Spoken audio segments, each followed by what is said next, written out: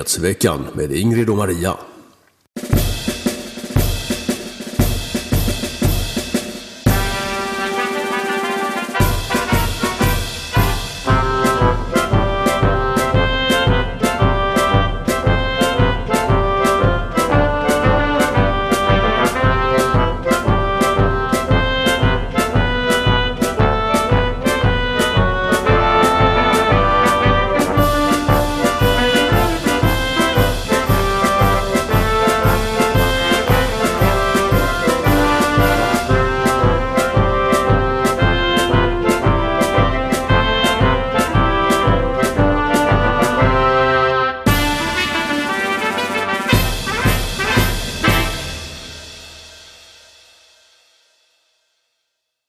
Hallå allesammans och hjärtligt välkomna ska ni vara till Nyhetsveckan nummer 252.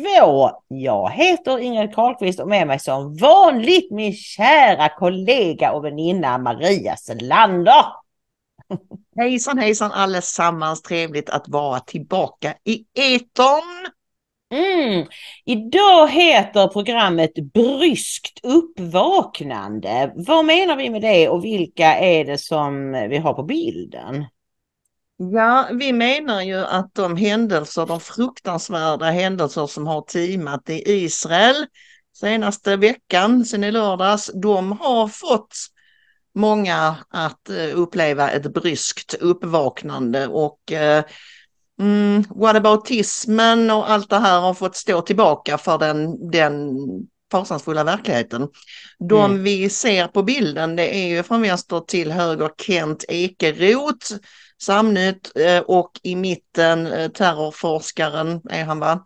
Magnus Norell.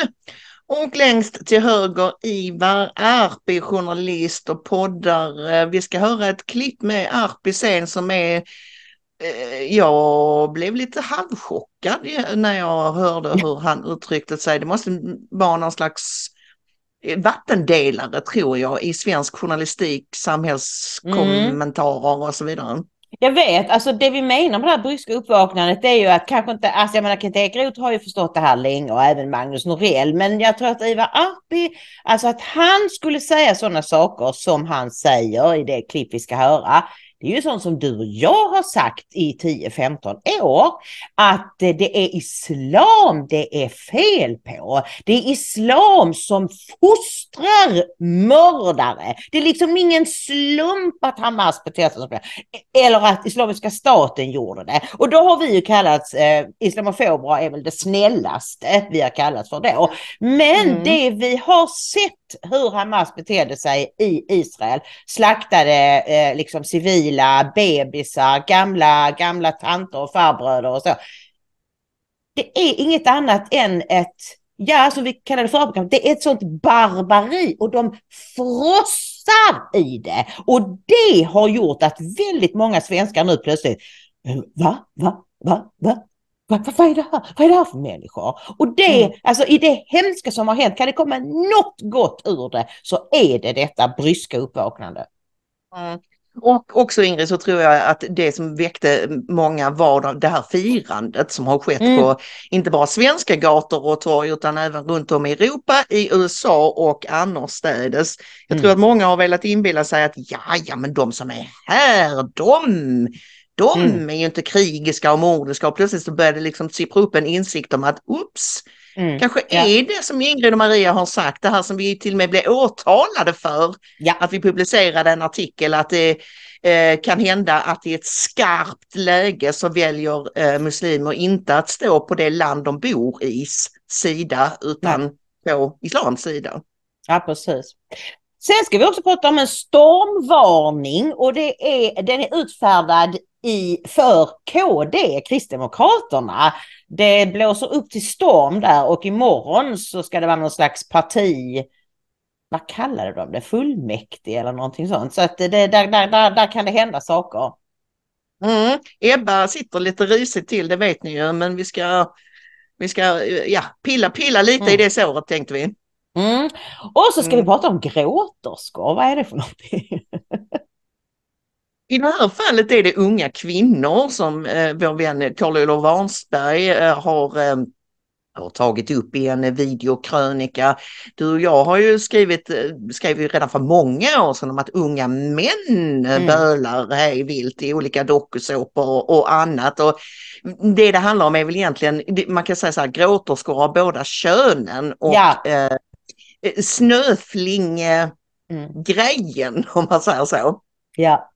Så ska vi berätta att idag är det torsdag den 12 oktober 2023 och vi har 3 platinasponsorer. Det är Bo E som skickar en jättefin peng och skriver poddapeng till Grebbegäng.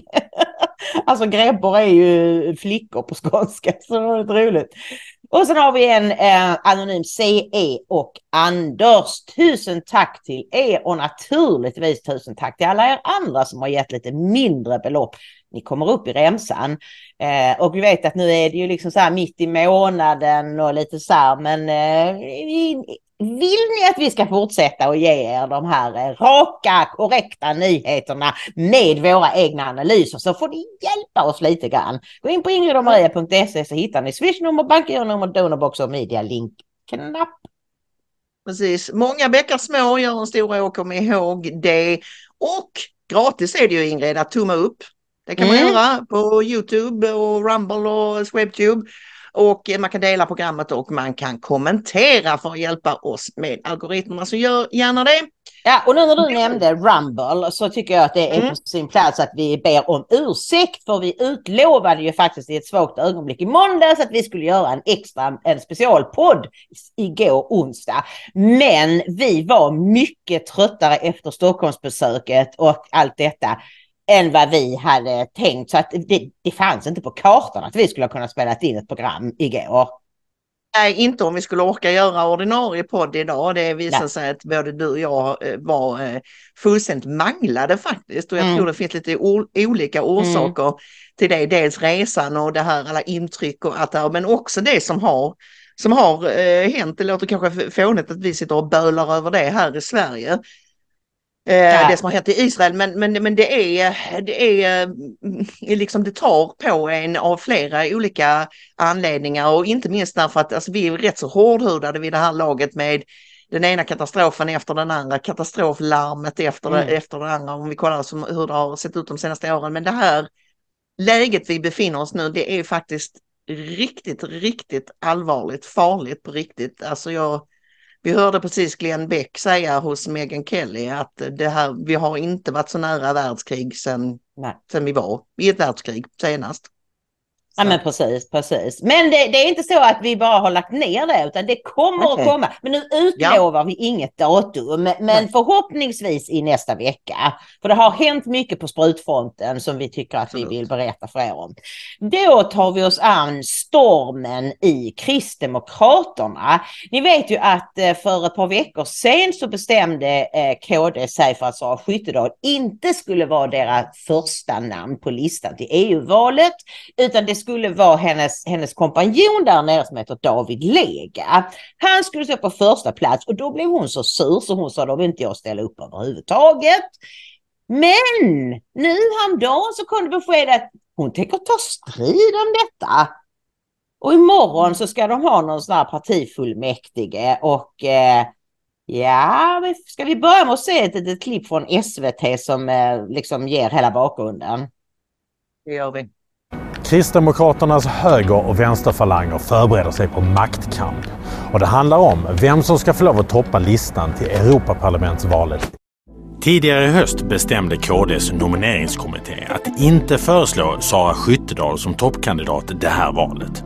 Hon som mot partilinjen propagerat för att göra cannabis lagligt, något som lett till kritik från partiledaren. Istället föreslås listan toppas av David Lega. Han sitter i parlamentet idag och räknas till partiets vänsterkant. Men detta har inte landat väl hos personerna som står till höger i partiet. De som banat vägen för förflyttningen i migrationspolitiken och KDs närmande av Sverigedemokraterna. Men nu meddelar Skyttedal att hon ställer sig till förfogande för omval vid KDs partifullmäktige på fredag. Och det hoppas partihögern ska innebära att David Lega petas från toppplatsen. Ja, alltså det är ju som du sa till mig när vi pratade om detta tidigare idag på vårt manusmöte, att sådana här falangstrider har ju alla partier, och alla partier har en vänster- och högerfalang ofta. Liksom löst hållet. Men grejen med det som gör att KD är en speciell situation just nu, det är ju att det är flera olika saker. Dels är det så här att det har inte varit bra för Ebbas liksom, position i partiet att bli minister. Hon har inte gjort så bra ifrån sig som man hade kunnat önska.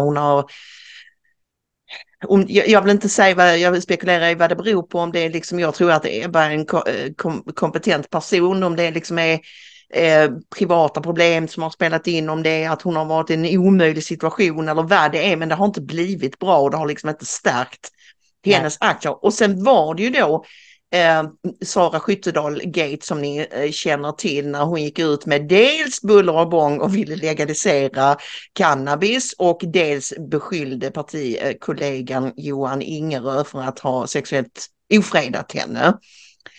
Och jag tycker att båda de sakerna var, för att nu pratar vi alltså om en händelse som låg, vad var det, 15 år tillbaka i tiden, 11 år tillbaka i tiden. Ja, jättelångt tillbaka i alla fall. Och det handlade om, kom det ju fram sen, det var att han skulle ha tafsat henne på låret. Så det var liksom det var vidden av, det handlade inte om någon våldtäkt eller så. Så att båda de grejerna, Ingrid, uppfattar jag som illojala från Sara Skyttedals sida. Ja. Hon visste att båda de sakerna skulle skapa kaos, och ändå gjorde hon det. Precis, och så jag kan mycket väl förstå att de som skulle ta ut, om det är partistyrelsen eller om det är en nomineringsgrupp, det vet jag inte, att de inte ville ha henne som första. Men kan man tänka så, spelar det så stor roll om det är första eller andra? Ja, med tanke på KDs siffror ser ut så är det väl risk att de bara får in en kandidat i Bryssel. Så att det är ju vinna eller försvinna.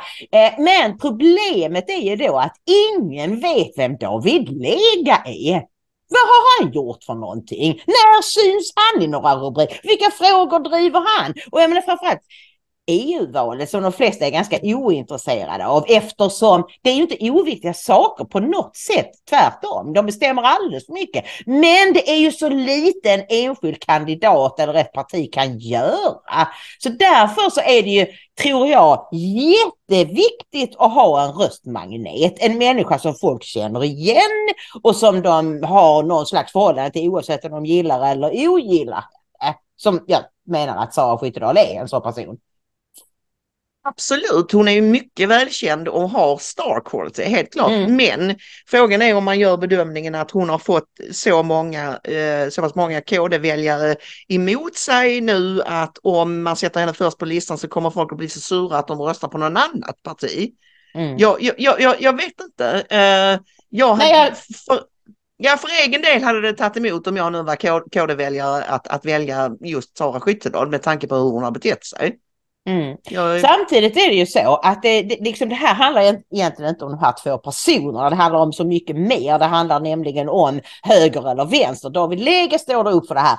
Bistånd är alltid jättebra, invandrare är fina, de ska få tandvård för en 50-lapp och så. Medan ju Sara Skyttedal och Eva Busch är de som har dragit partiet i en annan riktning, som var de första som närmade sig Sverigedemokraterna. Det var ju Ebbas köttbullelunch som öppnade för tiden. Liksom.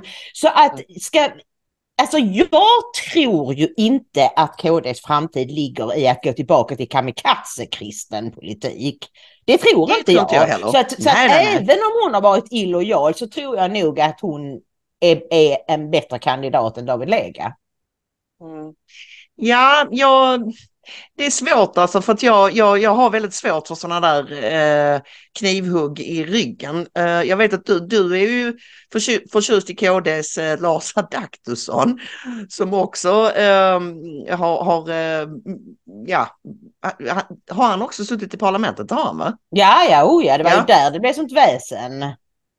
Du vet att han hade röstat mot abort, fast det var inte alls det han hade gjort. Han hade bara följt partilinjen att EU inte ska ha något att göra med Sveriges abortlagstiftning. Ja, men han är också en sån här hal ål, tycker jag, som jag kan inte med. Jag pratar bara känslomässigt nu, och jag tycker inte, jag tänker att människor som är illojala kan man inte detta har att göra med, illojala på den nivån. Nu menar inte jag att man inte ska få lov att anmäla en avvikande uppfattning inom ett parti. Nej. Men att gå ut och göra egna utspel som går helt på tvärs med partilinjen. Ja, alltså, nej, jag förstår precis vad du menar. Men jag menar i det här läget, det är val nästa år. Det är liksom, ta fram någon annan. Jag tror nog ändå att de skulle vinna på Skyttedal. Men jag vet inte. Men vi kan ju då säga att det här också... Expressen hade en artikel för några veckor sedan där de spekulerar om att finns ett stort missnöje med Ebba Busch inom Kristdemokraterna. För att hon inte har levererat och så den här höger-vänster-striden och det. Och vi kan läsa att till exempel i Dagen att då skriver Frida Park som är deras opinionsredaktör: så lös sitter inte alltså Busch trots låga opinionssiffror. Men därmed inte sagt att hon är den som leder partiet i nästa valrörelse. 8 år är 8 år slitsamma och år. Om det står mellan att i historieböckerna omskrivas som den som ledde partiet till regeringsinnehav eller som den som gjorde så partiet åker ur riksdagen, kan det hända att hon tackar för sig innan dess. Då är fullskaligt krig att vänta. Alltså hon menar att om Ebba lämnar, då kommer falangstriden att ske inför öppen ridå. Ja. Och vad säger du då om jag säger att jag tycker att om Ebba nu ska lämna så anser jag att Jakob Forssmed skulle vara en utmärkt ersättare? Tycker han är lite för blek, Maria. Vi tyckte han gjorde bra ifrån sig i den här partiledardebatten han var med i när Ebba var borta någonstans. Kan han inte skotta upp sig lite då eller? Jag tror att han är den typen. Alltså han är lite tillbakadragen, lite ljum sådär. Jag kan ha fel, han kanske kan blomma ut, men jag tror han har ändå varit politiker väldigt, väldigt länge och han har den stil han har. Det är därför jag tror att Lars Adaktusson kunde vara. Nu vet jag inte riktigt var han står i höger och vänster. Jag är rädd för att han är också mer vänster. Men han är ett känt ansikte, han är en karl som talar ur skägget och i fallet med honom så var det ju han som blev sviken. Det var ju Ebba som bara liksom halshögg honom, bara fimpade honom fast han inte hade gjort något fel. Var det inte så att han internt hade lobbat mot Ebba innan detta ganska länge? Så det var vad jag har... Det är ju vad vi har hört glunkas om, men det vet vi ju inte. Men nej, vi får väl se. De kan ju inte i alla fall inte damma av Alf Svensson igen. Så. Ja, det hade ju varit grejer. Du slog ju lite grann på hur stora KD har varit häromdagen, va? Ja, just det. Under Alf Svensson så fick de, hur många procent var det? 12%. Ja, det var tider det. Vi får se hur det går, Ingrid, med KD, Ebba, Sara Skyttedal och hela konkarongen. Det kanske kommer lite information imorgon efter deras sånt här möte, kongress, konferens, vad de nu kallar det. Partifullmäktige. Ja, just så. Ja, ska vi då ta oss an de här unga gråterskorna och jag ska säga att innan vi kommer in i klippet som är liksom slutet på det här 12 minuter långa klippet ungefär, där berättar Koa om att han har någon norsk kollega som hade hört av sig till honom och berättat om ett norskt tv-program som är som Farmen. Ni vet när en massa människor som inte kan någonting om jordbruk ska flytta ut på en gård och så ska de driva den som förr i tiden och sådär. Och så samlar man några kändisar och några rent allmänt störiga människor så att det ska bli ett skojigt program. Och då var det jag tror hon var någon före detta idrottsstjärna som hade sagt så här, och nu citerar jag. Eller? Får inte göra det? Nej, då har hon sagt om en ko, och kolla, det är en riktig negerko. Den är helt svart i ansiktet. Och det var ju naturligtvis ett skämt. Sen är det kanske inte det roligaste skämtet, men det blir, alltså någonstans är det så att sådana här förbjudna ord nästan blir ännu roligare bara för att de är förbjudna. Men det var det någon ung muslimska som var med i det här programmet och hon började gråta. Det var något annat, det värsta hon någonsin hade varit med om, att någon använde det ordet. För det hade hon fått lära sig under hela sin uppväxt att det var det fulaste man kunde säga. Ja, med tanke på hur muslimer men hon, det vet i alla fall. Så det slutade med att de möttes i ett annat tv-program där den här idrottskvinnan som hade sagt att det var negerkuk fick ta tillbaka det och be om ursäkt. Och Koas tes då, som han baserar på Livingstones tes, är att de som överlever i ett hårt samhälle, det är inte de som sitter och gråter åt andras ord, och att problemet i Sverige och Norge och hela västvärlden, hela woke-generationen, det är att de aldrig har lärt sig och klara sig och vara tuffa, utan de bara gråta så fort det händer någonting. Och då ska hela världen anpassa sig till dem. Nej, jag vill inte höra det. Nej, förlåt. Nej, du ska aldrig behöva höra det mer. Och det skapar inte några livskraftiga människor. Och så jämför han dem just med romer. Och han till och med slumromer eller någonting sånt. För han är ju expert på romer. Han har ju studerat romer i princip hela sitt yrkesliv. Och han säger att Jag ska berätta vad Koas titel är. Vad han är för någonting. Ja, han är ju professor i etnologi. Eller professor emeritus numera när man är pensionerad. Och han säger ju då att vi kan ju tycka liksom att som de lever och bor i sådana äckliga, skitiga läger. Men de överlever. Precis, men de som bryter ihop totalt över att någon använder ett ord som de inte gillar, de lär inte överleva särskilt länge i samhället. KAC, ska vi kolla på slutet av hans lilla videokrönika här? För att spetsa till det. Den optimala tryggheten gör livet till en rätt trist transportsträcka mellan födelse och död. Överläkaren i psykiatri, David Eberhardt, var så störd av detta att han år 2007 som bekant gav ut boken som blev en bestseller, I trygghetsnarkomanernas land. I en presentation i Dagens Nyheter förklarade han: detta är inom psykiatrin ett patologiskt tillstånd. Men dessvärre tycks exakt samma fenomen på nationell nivå istället för att klassas som sjukt utgöra grunden för nästan alla beslut. Ingenting får vara farligt och otryggt. Under de senaste decennierna har vi översköljts av dekret och påbud som ska göra våra liv enkla, trygga och ofarliga.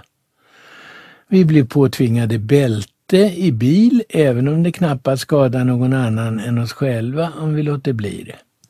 Våra barn måste ha cykelhjälm, till och med på cykelbanor och hemma på gården. Vi importerar lagstiftning mot minsta rökpuff på krogen och anställningsskyddslagar gör i princip omöjligt att ens avskeda personer som är gravt missköter sig på jobbet. Det är inget fel i att man försöker värna om medborgarna. Problemet är proportionerna och de effekter som uppstår när man tappar känslan för det rimliga.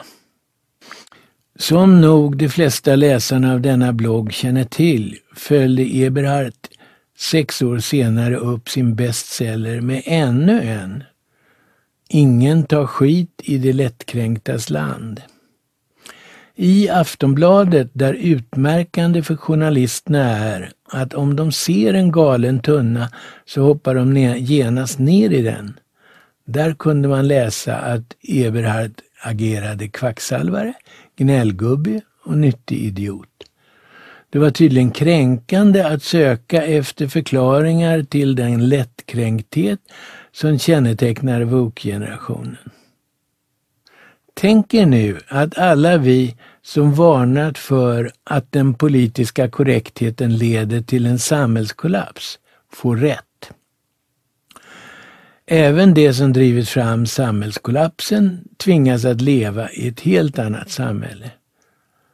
Pengar har de inga, därför att de har skött hela sin ekonomi elektroniskt. Mat finns inte självklart att köpa i affären, och när det gör det så har staten slutat att förse medborgarna med de nödvändiga ekonomiska bidrag som mat kan köpas för. Elektriciteten är nyckfull och dyr. Ja, Det går att rada upp allt det som en samhällskollaps medför. Då har jag ändå lämnat kriminaliteten och våldet utanför. Vilka kommer att klara sig bäst? Unga kvinnor som gråter när någon använder olämpliga ord. Eller kanske förslummade romer. Ja, vad tror du, Maria? Ja, jag tror den frågan är ganska enkel att besvara. När samhällskalopsen väl kommer så är det nog inte de här bölfiorna som kommer att klara sig bäst, utan det är ju de som är av lite tuffare virke. Och jag tror ju att en anledning till att vi nu ser en hel generation eller flera unga generationer som är så här blödiga. Det är att någon gång på, ska vi säga 80-90-talet någonstans där, så uppstod en uppfattning bland många föräldrar, eller en kultur bland många föräldrar, att man skulle skydda sina barn från precis allting. Allt! Man skulle aldrig ens säga nej när de ville någonting. Alltså det var skadligt att bli ledsen. Vilket ju är en sån jag skulle säga toxisk uppfattning, tycker jag, därför att vara ledsen är en del av livet, att bli besviken är en del av livet, och ju förr du lär dig det, desto bättre är det, desto bättre rustad kommer du antagligen vara för att fejsa verkligheten. Men David Everhard, som ju Koan nämner här i inslaget, han gjorde ju verkligen skandal då 2005 när han skrev en debattartikel i Dagens Nyheter med rubriken "I trygghetens Sverige ska det ofarliga förbjudas". Och där berättar han är ju överläkare i psykiatri, och han berättar ju här då att alltså, vi vill i princip låsa in barn och ungdomar för att allting är farligt. Skydda dem mot allt, skydda dem mot livet. Man måste ha hjälm på sig för att gå ut med soporna snart och sådär. Och sen skrev han mycket riktigt, som Koa sa, också en bok som heter I trygghetsnarkomanernas land. Och det som är det tråkiga med det här, jag förstår att det ligger välvilja bakom, men det slår ju så fel, Ingrid. Du gör ju dina barn en enorm otjänst om du curlar dem på det här sättet och inte förbereder dem för livet. Nej, och det är ju självklart. Jag vet inte ens om jag kan hålla med dig om att de gör det av välvilja, därför att då har de inte förstått vad välvilja är för någonting. Därför att alltså, anledningen till att Eberhard skrev den här boken, det var ju att han tyckte sig då se stora skillnader mellan det tidiga 2000-talet och 1980-talet med avseende, jag läser här från Wikipedia, på vilka händelser som ledde till att personer sökte sig till psykakuten. Många fler sökte psykiatrisk hjälp efter normalt förekommande livshändelser, som att en flicka eller pojkvän gjort slut och så vidare och så vidare. Och det var ju, så han som läkare kunde ju observera ett samhällsfenomen. Och jag älskar David Eberhards böcker. Han är fantastisk. Dessutom är han väldigt trevlig och rolig. Men det konstiga med det på något sätt är att vi har en del av den kulturen kvar, samtidigt som vi har föräldrar som tycker att nej, men våra barn får väl bli förnedringsrånade, det får man leva med. Och det är ju så konstigt så det liknar ingenting. De ska skyddas från liksom, din pojkvän slut, nej men då får vi nog ha lite medicin. Men blir du gruppvåldtagen? Äsch!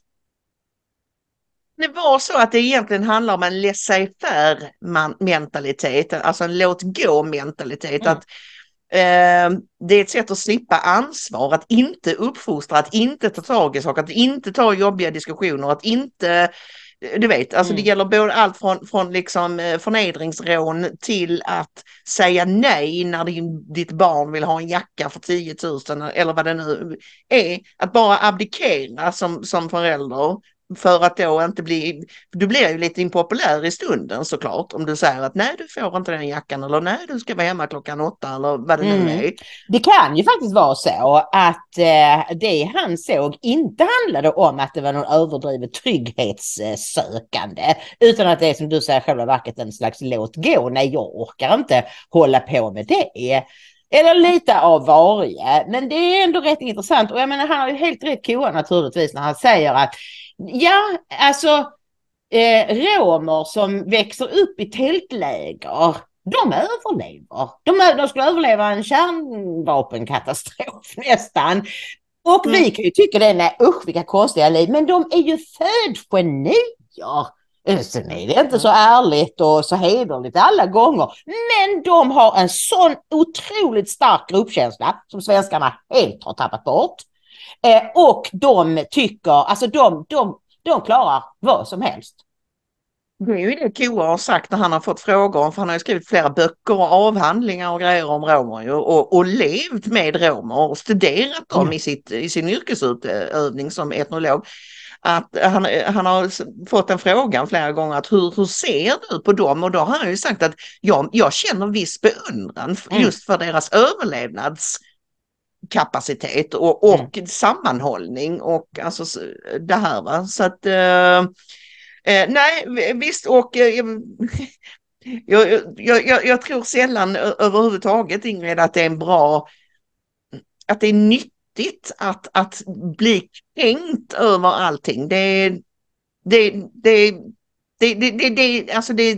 är negativt för dig själv också att gå runt i ett ständigt tillstånd av är det nu någon som har förorättat mig? Är det någon som har förolämpat mig? Är det och liksom leta efter oförrätter, för livet är ju tillräckligt svårt ändå. Går man runt med den radarn uppe hela tiden, kanske är det någon som tittar konstigt på mig eller som säger något ord jag inte gillar. Eller, alltså det måste ju vara fruktansvärt jobbigt. Jag skulle också säga att det här är en välfärdssjukdom.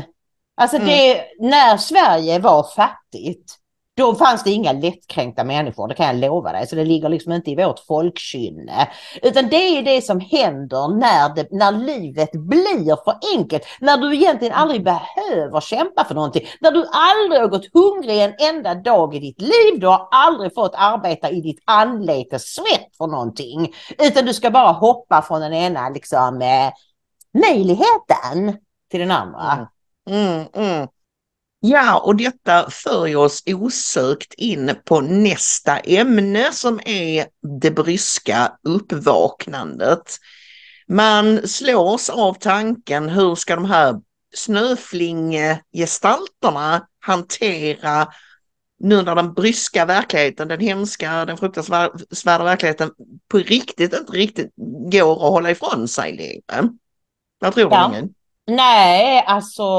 Nej, jag tror ju, som jag sa innan, kan det komma någonting gott ur allt denna fasansfulla händelser, så är det ju om snöflingorna faktiskt vaknar upp och bestämmer sig för att vi måste ta in verkligheten. Vi kan inte gå runt och peka finger islamofober och så. Utan det gäller att ta in sanningen. Vad är islam? Är det verkligen en ren slump att de värsta ohyggligheterna som människor gör mot andra människor i 99 fall av 100 begås av muslimer mot icke-muslimer? Är det en ren händelse? Eller finns det någonting i islam som gör, inte alla, men många av islams utövare väldigt våldsamma? Varför det? Jo, för att Koranen och haditerna och allt vad det heter är fulla av uppmaningar till muslimer. Ta inte judar och kristna som vänner. Tvärtom så ska du om de inte vill omvända sig till Allah så ska du döda dem. Och du ska put, terror into their hearts. Det står alltså i Koranen på flera ställen. Ja, visst. Så det är ju ingen slump att många av dem är terrorister. För att om ni tänker på det som har gjorts nu i Israel och tänk på Islamiska staten. Alltså att det är inte bara det att de vill ha ihjäl andra människor, utan det ska ske så brutalt och spektakulärt som möjligt. Vad är poängen med det? Är det helt enkelt så att de bara älskar att mörda och ju äckligare de får göra det mer utdraget? Nej, det kan finnas sådana som gör det, men framförallt handlar det om att skrämma oss. Att vi ska bli så livrädda för dem och det våldskapital de har, att vi bara låter dem ta över. Och det har vi ju gjort så far. Vi har bara låtit dem komma in i våra länder. Oj, det är de som grupper tar. Oj, det är de som förnedringsgör. Men nej, det kan inte vara islam. Nej, det kan inte. Och det finns ett problem med den västerländska mentaliteten i allmänhet och den svenska mentaliteten i synnerhet, Ingrid. I ordspråket, det är aldrig ens fel när två träter, som du och jag har haft uppe på tapeten tidigare. Ja. Det här tänkandet att alltså det finns ju något fint i det också, att rannsaka sig själv och vara så här, kan jag vara delaktig i den här konflikten på något sätt och bla bla bla, och det är kanske därför vi är bättre än de flesta på liksom lösa konflikter och så, det vet jag inte. Men det blir ju helt absurt, det ordspråket är absurt. Det kan visst vara ens fel när två träter. En sak kan vara fel och den andra kan vara rätt. Det behöver inte alltid vara så att sanningen ligger någonstans mitt emellan och sådär. Och det vill svenskar så gärna tro. Men nu börjar vi nå en punkt, Ingrid, där det blir mer och mer uppenbart att sanningen ligger inte någonstans mitt emellan. Det är inte du vet, bådas fel och så vidare. Nej. Utan det är så här att det finns en part i detta som är anhängare av en blodtörstig, människofientlig dödskultsideologi. Ja. Och så finns det mänskligheten i övrigt. Precis. Ja, och alltså det som blir så otroligt tydligt här och som vi spanar att flera nu har förstått, det är ju det alltså att svenska politiker, framför allt vänsterpolitiker, men även rätt många på den andra sidan, men tvåstatslösning, Israel har faktiskt också varit lite dumma, de måste ge lite land till Palestina. Nu är det väl uppenbart att detta handlar inte ett enda dugg om att palestinierna vill ha ett eget land. De har ju Gaza för bödeln. Nej, det de vill är att utplåna Israel från jordens yta. Det står ju i Hamas stadgar, vad de nu kallar det för, att Israel ska utplånas. Varenda jude ska drivas ut från det de tycker är Palestina. Det har aldrig funnits något land som har styrt sig själv som heter Palestina. Det fanns ett brittiskt mandat som kallades brittiska Palestina, men det har aldrig varit ett eget självstyrande land. Så den här idén om att de har blivit, att liksom judarna trängde in med hela världens goda minne och ockuperade deras mark, det är bullshit. Och det enda positiva med att detta har hänt, det är att fler och fler ser det här. Det är också så här, Ingrid, att jag tror att ett andra ben i den här ögonöppningen är det faktum att om man försöker mata krokodilen så kommer han kanske äta upp det sist, men han kommer att äta upp det. Alla försök från Israels sida att vara liksom rimliga och erbjuda olika lösningar, vi gör så här, och nu senast var det ju det här då, liksom att palestinierna får komma in i Israel och jobba där. Ja. Det resulterar ju oundvikligen i att man då har en massa personer i Israel som inte är lojala med Israel. Och som är, nu säger inte jag att alla, jag måste väl säga det för 150:e gången, nej, alla palestinier tänker inte så här, och nej, alla som jobbar i Israel är inte delaktiga i de här terrordåden, självklart inte, men det är ändå problematiskt. Hur ska man kunna screena? Vilka vill ta sig in i landet för att sabotera och för att liksom infiltrera och verka för statens upplösning inifrån? Samma problem har vi ju i Europa och i Sverige, Ingrid. Då har vi, och det tror jag har blivit tydligt för folk i och med det här firandet som vi visade redan i måndags. Vi har en massa människor i Sverige som tycker att det här som hände i lördags är fullständigt, och som har hänt efter det, att det är fullständigt rimligt, att det är bra, det är någonting att fira. Mord, våldtäkt, övergrepp på civila människor. Just det, vi har de här, och det tror jag är någonting som har ryckt undan mattan för en hel del människor. Ja, precis, vi ska ju se de har inte förändrats över en natt när de sätter sin fot på svensk mark och plötsligt blivit, du vet, utan de är fortfarande lojala med helt andra saker. Ja, vi ska se ett klipp. Ja, det ska vi göra lite senare med en Hamas-ledare som hävdar med en dåres envishet att de har inte alls attackerat civila, och vi ska se honom förklara varför. Men innan vi gör det så vill jag berätta om Samnytt, där då Kent Ekeroth skriver om hur han i väldigt många år, precis som du och jag, har försökt att övertyga människor att det här är inte ens fel att två trätor, utan det är precis som du berättade här nu. Det är palestinierna som hatar judar och israeler, och de får inte finnas kvar. Och nu så skriver han så här: för första gången så vitt jag minns skylls inte Israel för attacken. Inte ens nu när de slår tillbaka. Det normala är att det internationella samfundet alltid klagat på Israels försvarshandlingar efter någon arabisk attack mot landet. Just nu är så inte fallet. Det är nytt, och det vittnar om en viss chock, och för vissa ett troligt uppvaknande. Och det är precis det. Alltså du vet, de som är på palestiniernas sida och ser dem som underdogs, och de är fattiga och så. Och titta, det går så bra för israelerna. För att de jobbar jättehårt och är smarta. Det är ju en förklaring liksom. Men just det här att man hela tiden att, ja men Israel då, vad gör de då? Och när de bombar Gaza, tänk så många civila som dör. Ja, men som vi har sagt hur många gånger som helst, de skickar ut varningar, de släpper ner en massa flygblad, vi ska bomba här imorgon klockan 15, befinner inte där och där, och att de Hamas sätter sina vapen och sig själva på skolor, universitet, i moskéer och överallt där världen kommer att säga, fy så hemskt, här har de slagit ut en moské. Ja, varför? Inte för att de hatar moskéer, utan därför att de visste att här finns det en massa Hamas-ledare och vapen. Och jag menar, det är verkligen bizarrt att så många i världen har gått på detta. Bara då för att israelerna är skickliga, har liksom skapat sig ett rikt och framgångsrikt land med superduktiga vetenskapsmän, och så är det liksom, då måste det mer vara deras fel, för de här liksom bönderna som knappt kan läsa och skriva, de kan ju inte vara elaka. Och så är det precis tvärtom. Men är det inte lite så som, var det din mamma som sa det till dig när din lillebror hade gjort något dumt eller fel och du tyckte att det var orättvist? Ja, men han är ju liten, Ingrid, och det får vi låta honom göra det. Så här sa hon: du som är så stor, du borde veta bättre.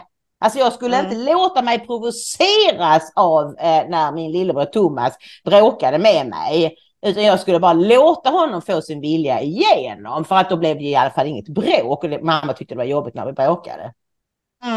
Det är precis samma sak.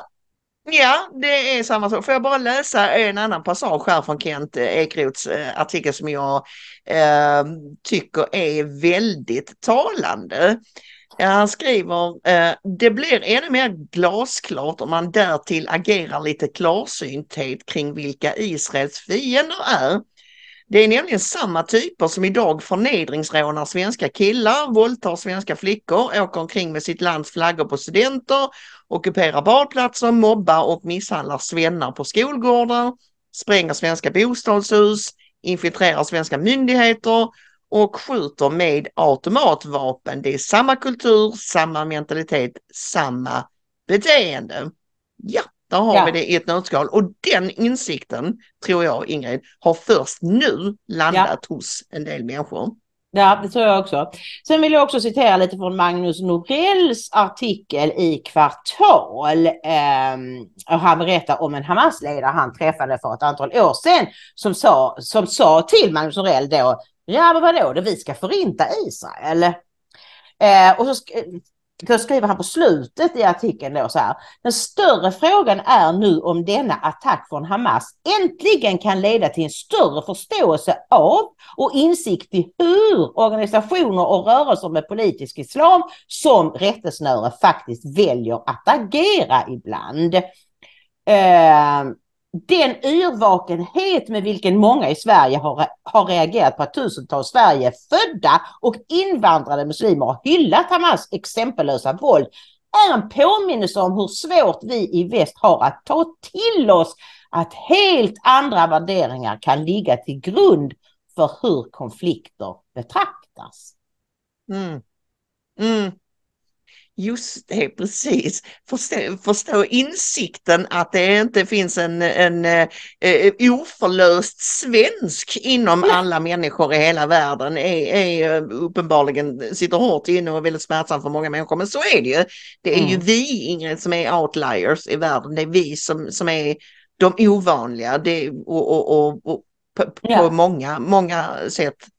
Ja, och jag menar, det är ju faktiskt, jag får bara understryka det, Maria, att just det att vi har vuxit upp i västvärlden som har den kristna ideologin som grund, 10 Guds bud och Jesu kärleksbudskap och allt det där, att vi ser oss som dåliga människor och vi tror att människor av en annan tro eller kultur är elakare än vad vi är.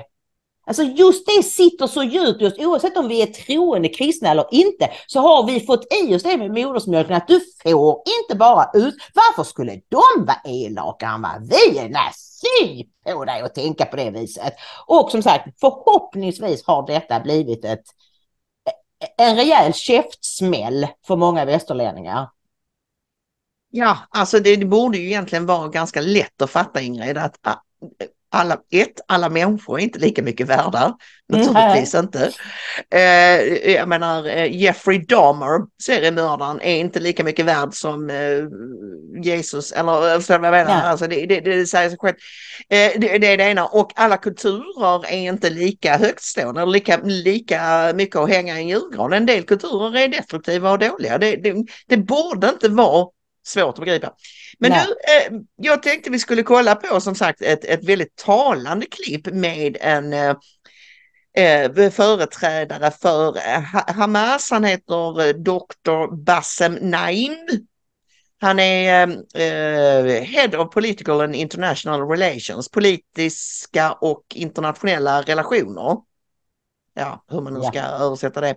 Han blev intervjuad av Sky News, Mark Austin, här förleden, och Mark Austin var nog ganska chockad över hur han svarade på en del frågor. Bland annat så framgick det ju väldigt tydligt att den här slakten på civila som Hamas har ägnat sig åt, de ser inte det alls som att de har attackerat civila.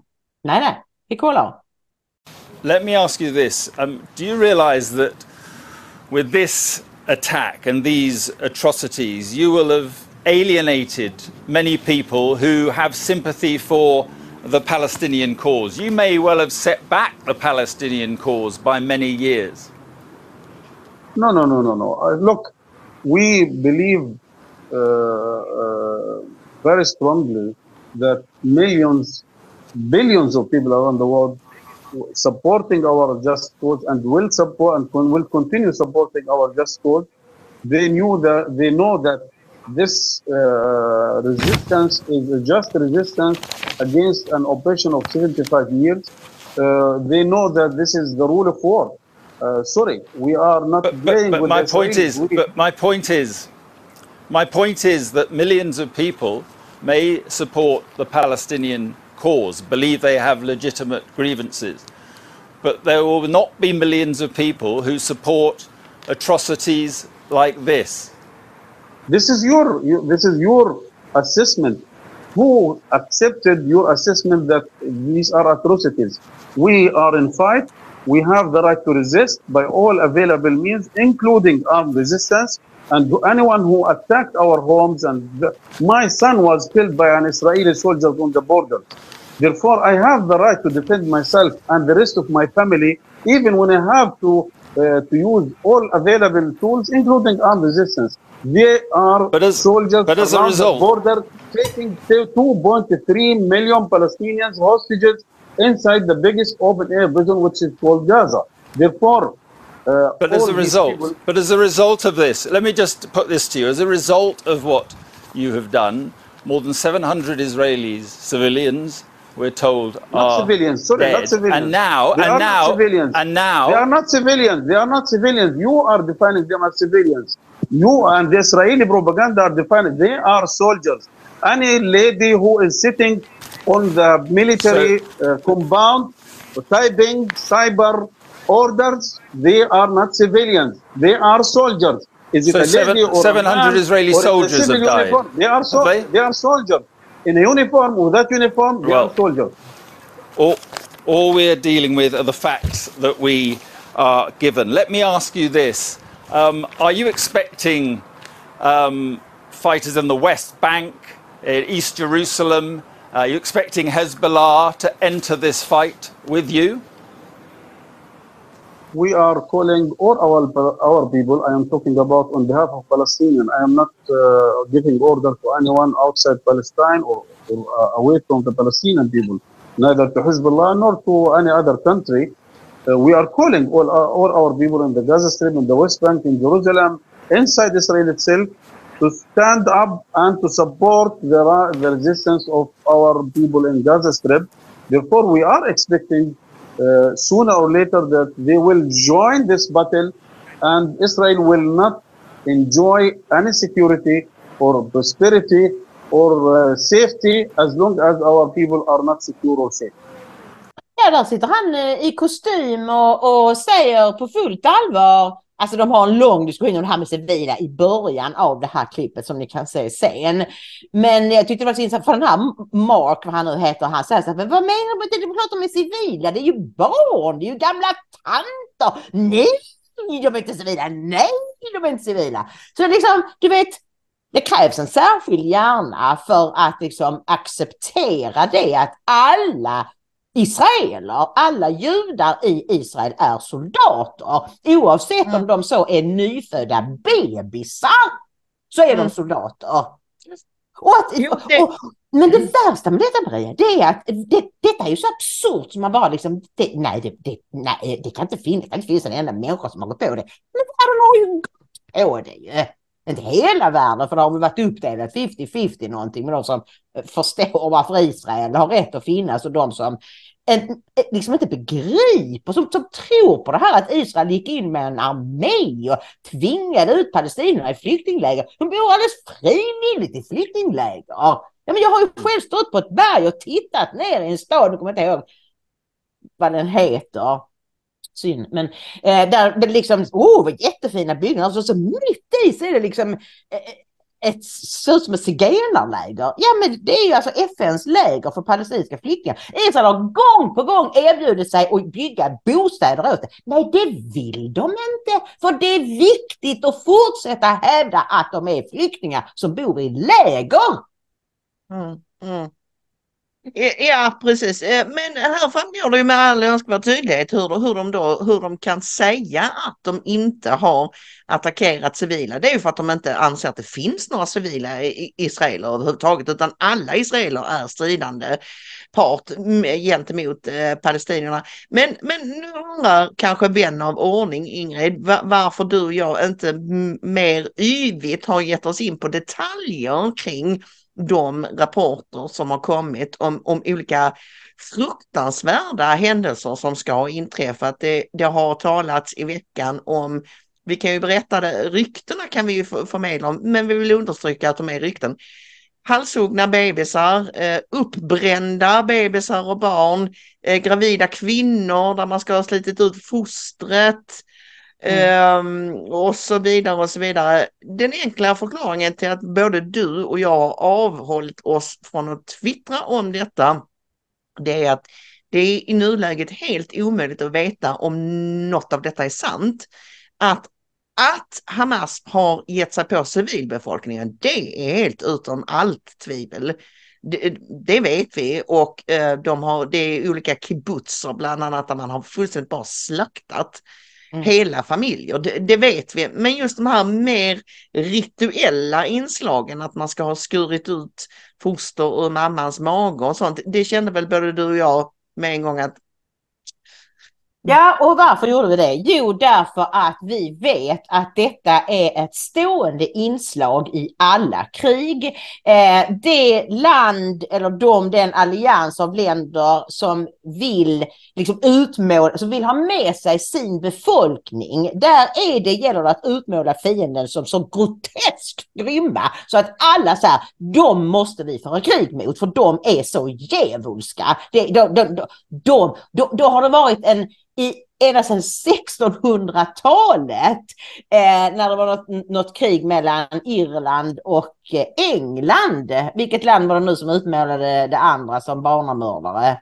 Det var väl engelsmän som utmålade irländarna som barnamördare. Så det här med att mörda bebisar och barn och du vet, dricka deras blod och allt vad det nu kan vara liksom. Detta är ett återkommande inslag och vi minns ju till exempel Irakkriget, något av dem, när de hade gått in i Kuwait och då var det en flicka som vittnade i kongressen om att hon hade minsann sett hur de här irakiska soldaterna sprang in på sjukhusen i Kuwait och slet ut bebisarna och kuvöserna. Visade sig sen att det var ju bara en påhittad historia och hon var dotter till Kuwaits ambassadör i Irak. Hon var inte liksom någon random flicka som hade sett dem med. Hon hade aldrig satt sin fot i Kuwait. Men så därför så sa vi så här, nej, vi avvaktar lite med detta. För mig är det ingen som helst tvekan om att även barn och bebisar har dödats. Frågan är, har de verkligen blivit halshuggna och bränns levande i sina sängar? Jag frågade fåglarna som sa, det stämmer. Vissa har bränts levande i sina sängar, andra har dängts i väggarna och det är fruktansvärda saker. Det säger fåglarna. Det kan vi inte veta helt säkert, men jag läste också Amir Tsarfati på Telegram. Och då så skriver han så här, ja det är en massa dumma kändisar som hela tiden frågar vad är fotona på de här massakrerade bebisarna då.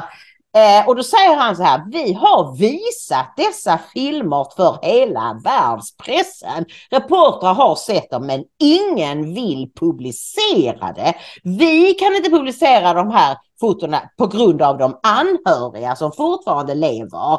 Men det är möjligt att Israel kommer att ta en annan approach eftersom folk inte tror på det. Och vi såg ju Glenn Beck som du sa hos Megyn Kelly och då berättade han att om det är ikväll är det väl som han i sitt program ska visa sådana bilder. Han ska prata med Ben Shapiro och Dave Rubin och de ska visa de här bilderna just för att få slut. Och så säger Megyn Kelly, ja jag förstår det, men alltså nej, det går inte för mig. Jag kan inte se bilder på mördade spädbarn liksom. Så, och det tror jag är en anledning. Jag tror inte det är så att världspressen försöker dölja detta utan att det är så groteskt. Men Glenn Beck säger, okej, men tänk om vi hade haft bilder på förintelselägren 1940 och vi hade, nej det är för hemskt, det kan vi inte visa. Om man hade visat dem så hade det kanske kunnat få stopp på judeutrotningen. Och jag förstår den tankegången. Så även om det var ju så du och jag tänkte när vi såg videon på de här stackars dansk-norska tjejerna som blev halshuggna i Marocko. Vi tvingade oss att titta på den filmen för att inte bara skaka det av sig och weitergehen, utan för att verkligen förstå ondskan. Så att jag ska säga Glenn Beck. Absolut ingen. Jag kan se poängen i att tvinga sig att titta på sådana filmer och det var ju även så att under IS skräckvälde så kom det ju ut, de la ju själva upp massa bilder, filmer på när de torterade folk och brände folk levande i burar och allt vad det nu var liksom. Men problemet med Fog of War är att det alltid är svårt att veta vem är avsändaren och är det verkligen det vi tror att vi ser som vi säger. Jag har sett flera exempel på när folk nu påstår att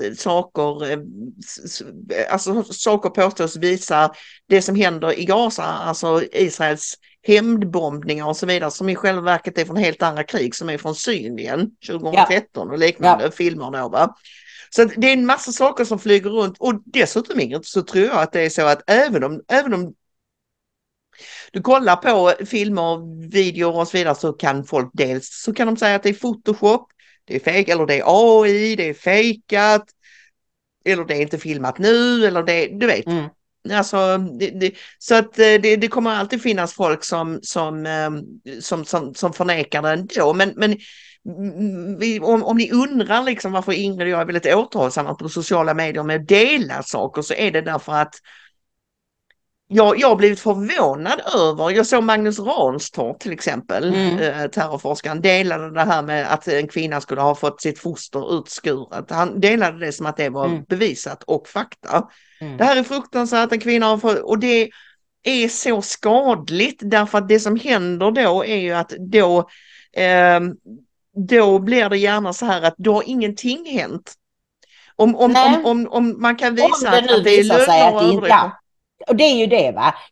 Bevisas det att det är sant, då är ju det väldigt viktigt. För då måste folk förstå att den här ondskan, den kan vi inte leva i närheten av. Men om det visar sig att just den grejen inte var sann, då blir det här, då är inget av det andra heller sant. Och det är just därför du och jag är försiktiga. Vi vill ha mer på fötterna innan vi går ut och påstår att så här och så här var det.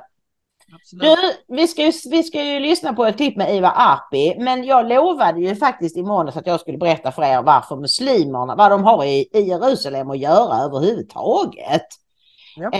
Och då, för det är ju så, vi vet att liksom Jerusalem är en helig stad för judarna, för där hade de sitt tempel och där har de bott i tusentals år och allt det där. Och för kristna, det var ju där Jesus verkade, det var sin sista vecka i livet när han red in på en åsna i Jerusalem och korset och allt det här. Men vad har muslimerna för anspråk på Jerusalem? Vi vet att deras två viktigaste städer är Mekka och Medina. Men sen som nummer 3 kommer Jerusalem. Och den är så viktig för dem att de till varje pris vill ha hela Jerusalem. De vill inte ha några judar eller kristna där överhuvudtaget. Vad beror det på? Ja, ni får kan väl berätta för oss. Jag tycker att den här rubriken som vi satte 2019 när jag tvingade dig att skriva om din magiska Israelresa var helt fantastiskt. Ingrids magiska resa del 3, muslimernas bizarra krav på Jerusalem.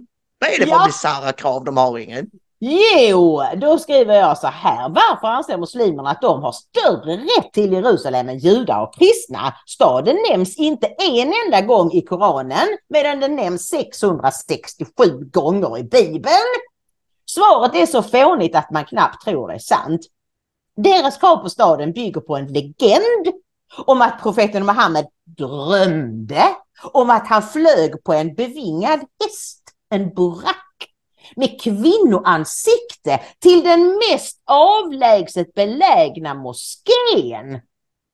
Detta är enligt islam otvetydiga bevis för att Muhammed under en och samma natt flög på en häst till Jerusalem, band denna vid västra muren, alltså klagomuren, och som muslimerna kallar al-Burak-muren, och gjorde sedan en himlafärd tur och retur upp till Allah.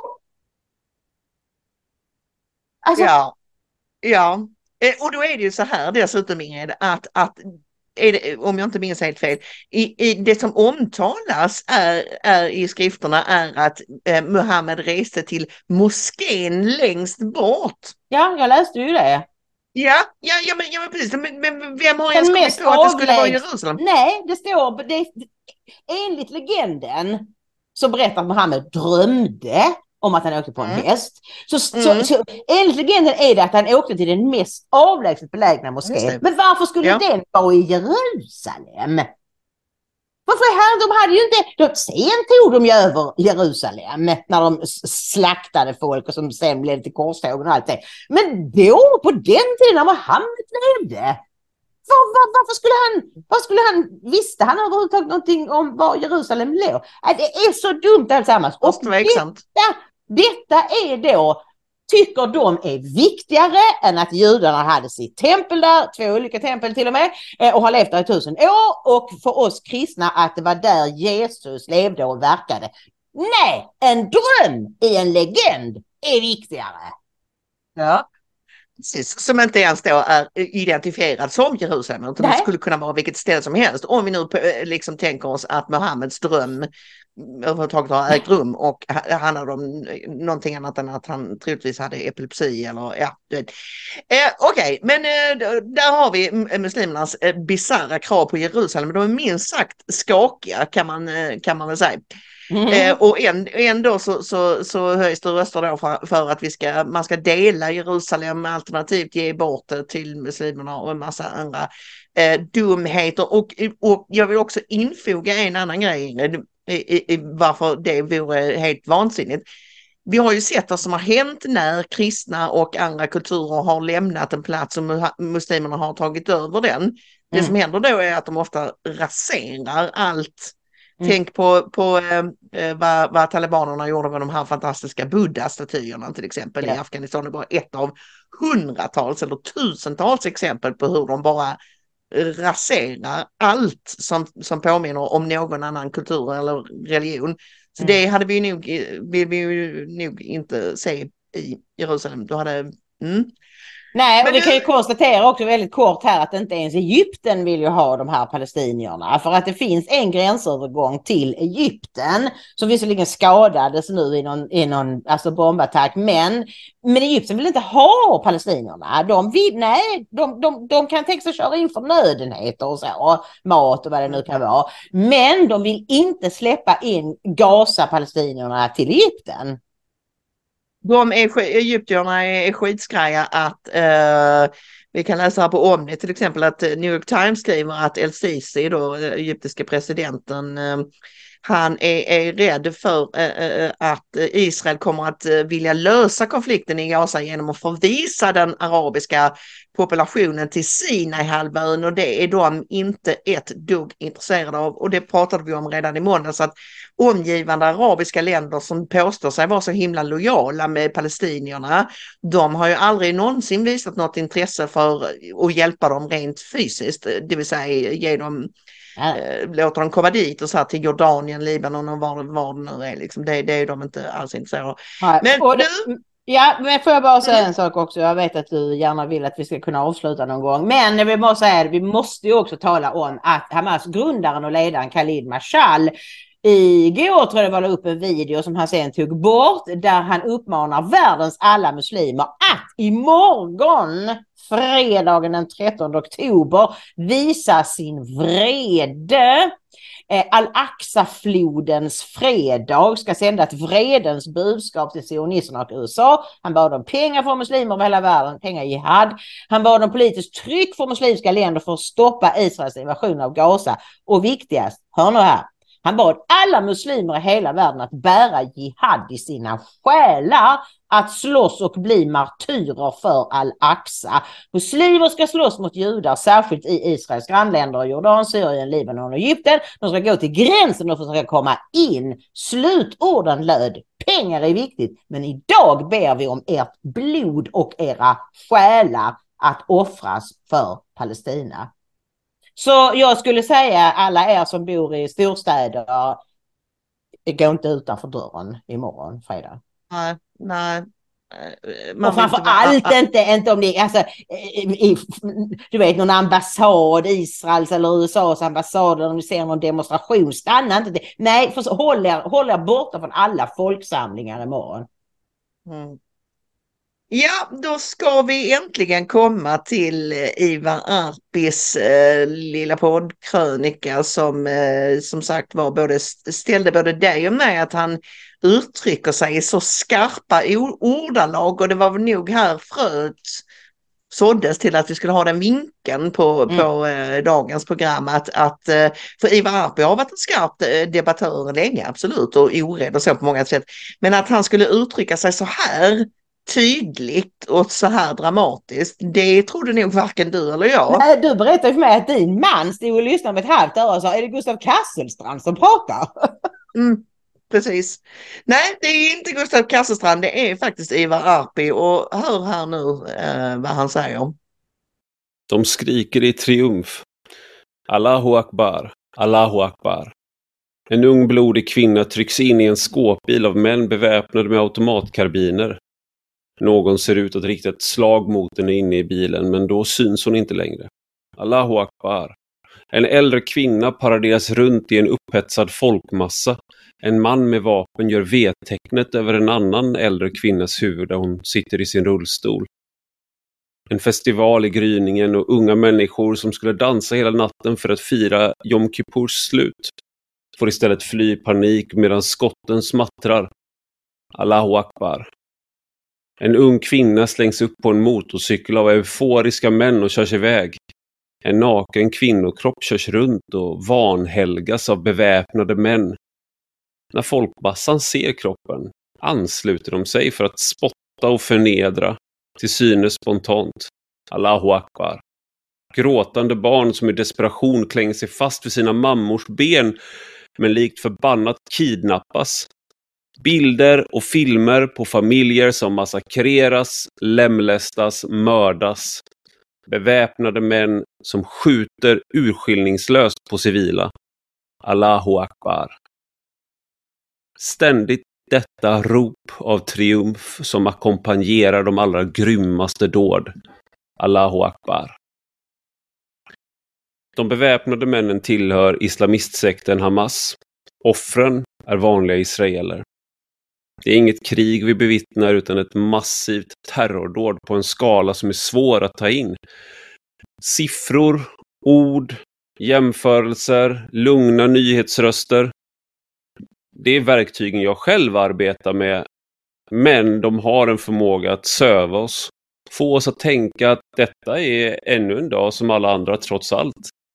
Verkligheten blir statistik och så mycket lättare att hantera just därför. Men bilderna från Israel talar ett annat språk. Det talar rakt in i hjärtat. Det hade kunnat vara min egen familj, din familj.